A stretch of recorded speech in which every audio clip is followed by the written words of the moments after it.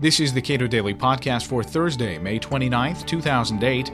I'm Caleb Brown. How has the Bernanke Fed handled the subprime crisis and the credit crunch? And what blame can be laid at the feet of the Greenspan Fed? We get some perspective from Anna J. Schwartz. She, along with Milton Friedman, literally wrote the book on American monetary history. She is a research associate at the National Bureau of Economic Research. We spoke yesterday. Can you clarify the difference here between this Bear Stearns bailout and the banking panic of 1907 and attempted rescue of the Bank of United States? Well, the 1907 panic involved commercial banks that were regarded with suspicion by people in the market. And the suspicion regarded their portfolios, their balance sheets, as questionable. And in that respect, it's very like the situation in this credit crisis in 2007 and 8, because so many firms have invested in questionable assets, and the market doesn't know whether these assets are correctly valued on the balance sheets of these firms. So that's one of the basic reasons that it's difficult to obtain a loan, because lenders are unsure that whoever would borrow from them would be in a position to pay back the loan. They don't know that the balance sheet of a firm is accurate. So as I say, in many respects, that's the basic problem in this credit crisis, and it's similar to what was true in 1907. In 1907, the plan, the strategy of J.P. Morgan himself was to direct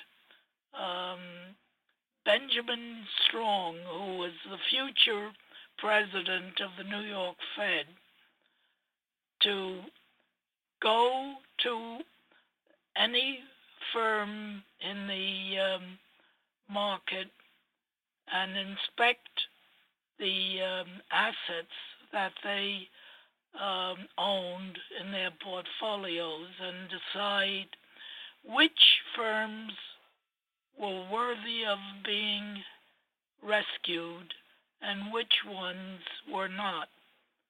And that's the kind of procedure that I believe the Fed should have adopted at the beginning of this credit crisis.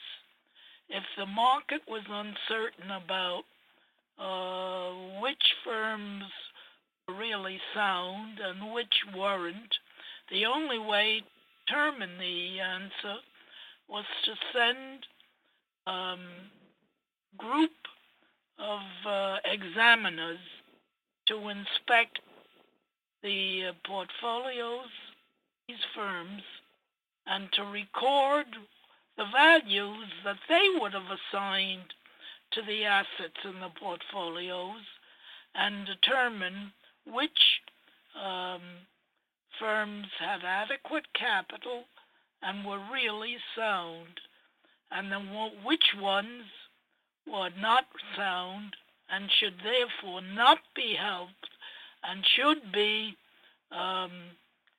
shut down if they couldn't obtain capital adequate to the investments that they owned.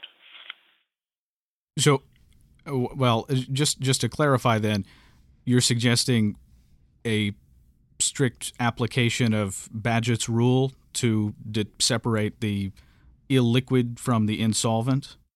Absolutely. Well, do you think that this Fed has sort of turned the rule on its head or perhaps is going to extend this credit crisis by removing this questionable capital from the disciplines of market pricing? Well, they've embarked on a policy of providing enormous liquidity to the market, when I think the problem was not absence of liquidity. The problem was absence of credible balance sheets for firms that were in the market to borrow. So you didn't need to provide liquidity.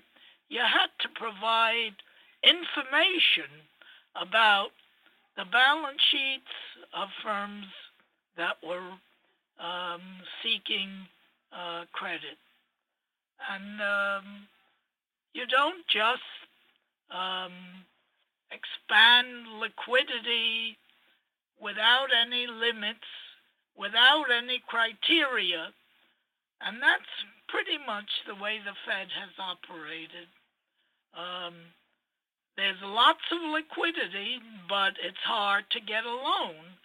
And the reason it's hard to get a loan is not that the liquidity isn't available.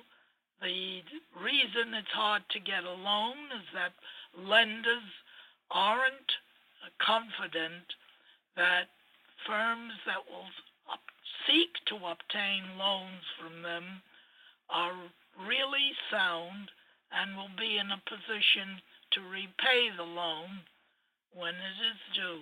How much blame can be laid at the Greenspan Fed's feet? Accommodative policy of the Fed goes back to the tenure of Alan Greenspan.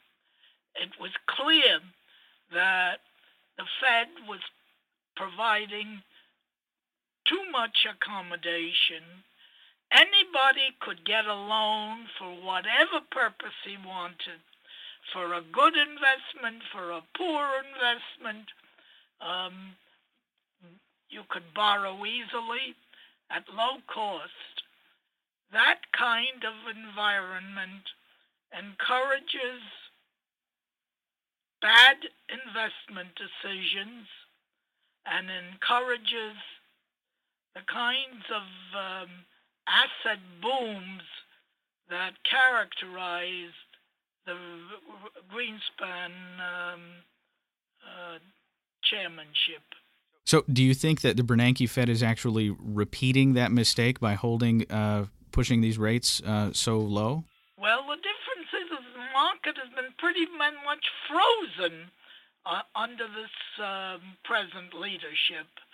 And the frozenness isn't relieved, as I have already indicated, by providing all kinds of liquidity facilities that didn't exist previously.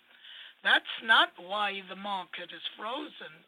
As I've indicated, the market is frozen because lenders have no confidence that the balance sheets of firms that want to borrow are actually credible. And the only way to establish credibility is to have a detailed examination of what these firms have invested in, what prices they value these investments at, and to determine whether the liabilities are matched by assets with prices that the market will regard as credible. So many of the investments have no market. There is no way of establishing a market value, but you have to have experienced examiners who can judge which assets are likely to be solid and which ones are really junk, so that a lot of these assets have no value. And that's what the other aspect of the Fed's policy of providing liquidity embraces.